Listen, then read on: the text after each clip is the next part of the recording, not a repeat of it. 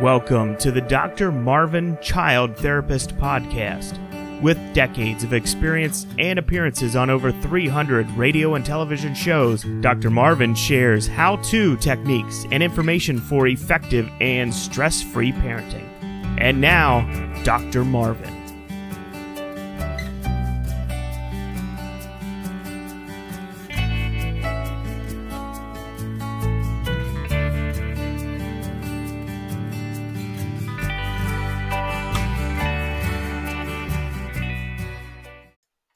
Hi, this is Dr. Marvin, and thank you for listening to the podcast. Today, we're going to respond to questions we are frequently asked, and we thank you for your questions and comments. Question: when brothers and sisters fight, if you punish both of them without determining which child actually started the fight, isn't the system unfair to the child who is not at fault?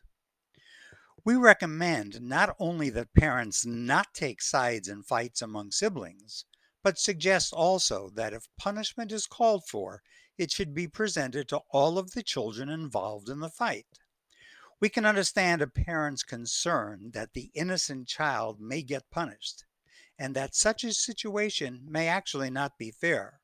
Remember first, however, it takes at least two children to have a fight. One child can't fight by himself. Most of the time, each child involved in a conflict is at least partially at fault. We agree that at times, only one child is actually guilty of having created the problem at hand. Unfortunately, though, you can almost never be absolutely certain about who started the fight. And if you question the children, there will be two sides to the story. By the very nature of the situation, you would have to believe one child's story and reject the other, and you would, of course, be listening to a distorted version of what really happened. Suppose that your 11-year-old child punches his 8-year-old sister, and the sister comes to you in tears trying to let you know what happened.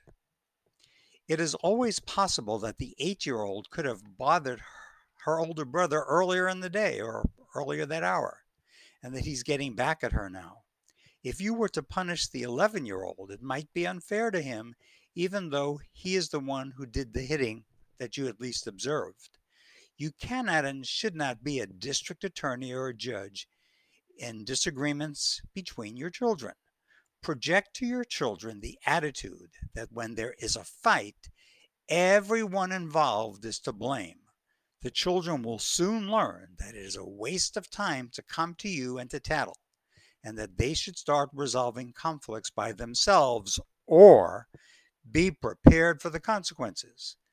This approach may not be completely fair, but you may be surprised at how effective it can be at reducing the number of fights that occur among and between siblings. It is preferable, much more preferable than taking sides, because when you take sides, there's a risk that you'll make one child more angry against the others.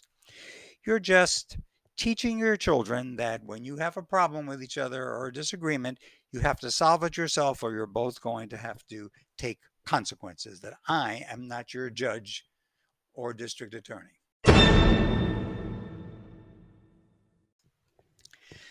The next question has to do with punishing a child by sending him to his room. The question is, why should I send my child to his room as a punishment when his room looks like a big toy store? There are so many things there that he can amuse himself with and he'll probably enjoy doing. How can I expect him to just sit there and do nothing? Good question. We get asked that frequently. If your child is told that he is being punished, and he's not to touch or play with anything in his room, then he should be expected to follow your directions.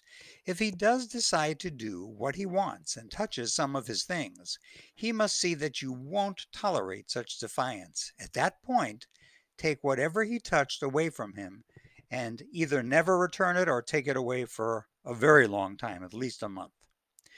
We suggest that if you do confiscate a toy or a good, and that you're not going to give it back, that you donate it to a charity, and that the child witness you giving his possession to the charity like a Goodwill store.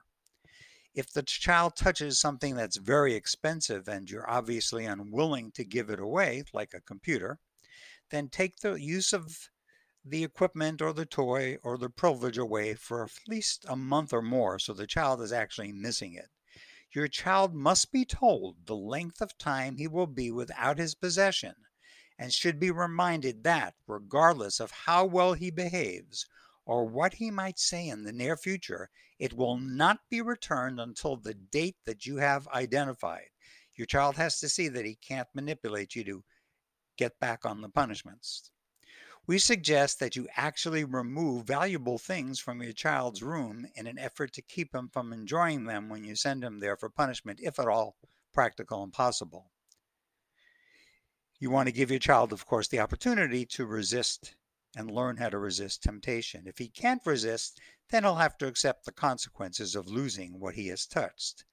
Since you will not always catch the child touching his things, you can take away those possessions that you have witnessed your child misusing directly or even indirectly, because you'll know, for example, if a TV set is warm due to its recent use.